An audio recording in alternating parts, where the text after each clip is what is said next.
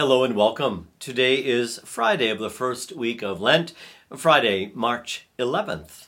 And today we hear from Matthew's Gospel, Matthew chapter 5, verses 20 through 26. Let's listen together. Jesus said to his disciples, "I tell you, unless your righteousness surpasses that of the scribes and the Pharisees, you will not enter into the kingdom of heaven.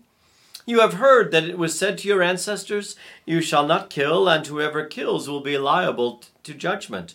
But I say to you, whoever is angry with his brother will be liable to judgment, and whoever says to his brother, 'Raqa,' will be answerable to the Sanhedrin, and whoever says, 'You fool,' will be liable to the fiery Gehenna.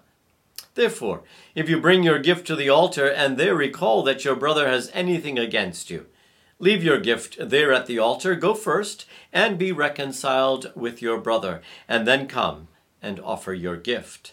Settle with your opponent quickly while on your way to court. Otherwise, your opponent will hand you over to the judge, and the judge will hand you over to the guard, and you will be thrown into prison.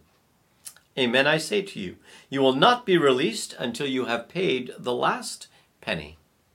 The Gospel of the Lord. Praise to you, Lord Jesus Christ. So today, I've entitled this little reflection, "Love That Lets Go." And here's the story. He remembers the night he met her 30 years ago. It was love at first sight. I knew how the kid felt who clamored breathlessly through the front door and cried, "Dad, I'm in love." "How do you know it's love?" his father asked. "Because when I kissed her goodnight, her dog bit me and I never felt it until I got home." Though I've not experienced the dog bite test, I knew how it felt. I was sure that it was love. She was sure too. But 6 weeks later, I noticed something peculiar about her love. "I love you too much to hold on to you," she said. "I want you to be happy, and if that means we don't marry, then it's okay." Another time she said, "I love you so much, I want to let you go.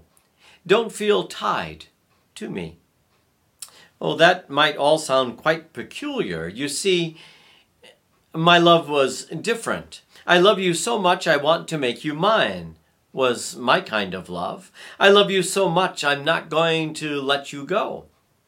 My love was a hanging on kind of love. Hers was a letting go kind of love. My love worried about what it might do to me if I lost the object of my desire. Her love worried about what it might do to me if she hung on to me too tightly. Peculiar?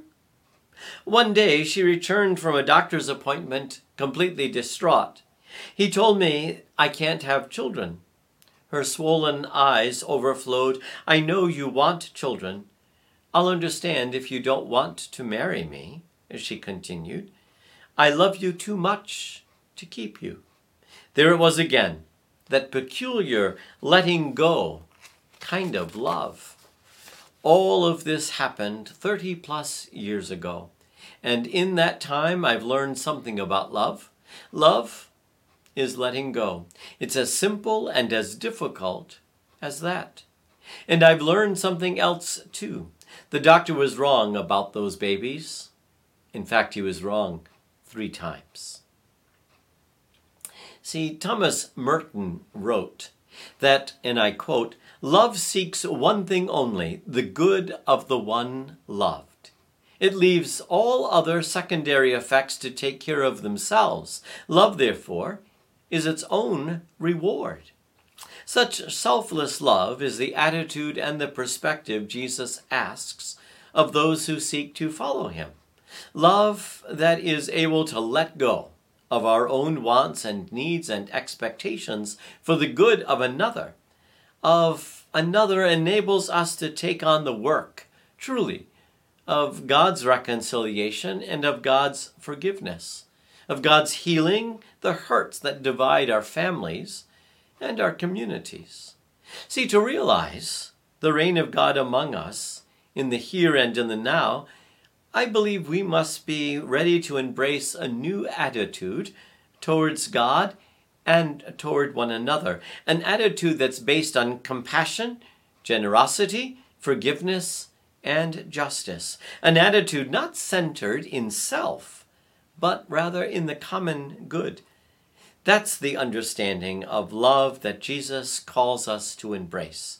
If we are to truly be daughters and sons of the Father, true sisters and brothers to one another, true disciples of the risen Lord Jesus, then we must be truly willing to base our love on compassion, generosity, forgiveness, and injustice. Again, not an attitude that's centered in self, but rather one that's centered in the common good. Pray with me. Risen Lord, may we embrace your spirit of selfless, humble love. Love that lets go, love that moves us beyond ourselves, love that finds joy and meaning in the happiness of others. As you care for us, may we care for one another. As you forgive us, may we readily forgive one another. As you welcome us into your presence at the end of time, may we welcome one another into our homes, into our hearts, with kindness and understanding in this time that you have given to us. We ask this in Jesus' name. Amen. Our Lady of Victory, pray for us. Be blessed today and share this blessing with everyone whom you encounter, who is Father, Son, and Holy Spirit. Amen. Have a great day.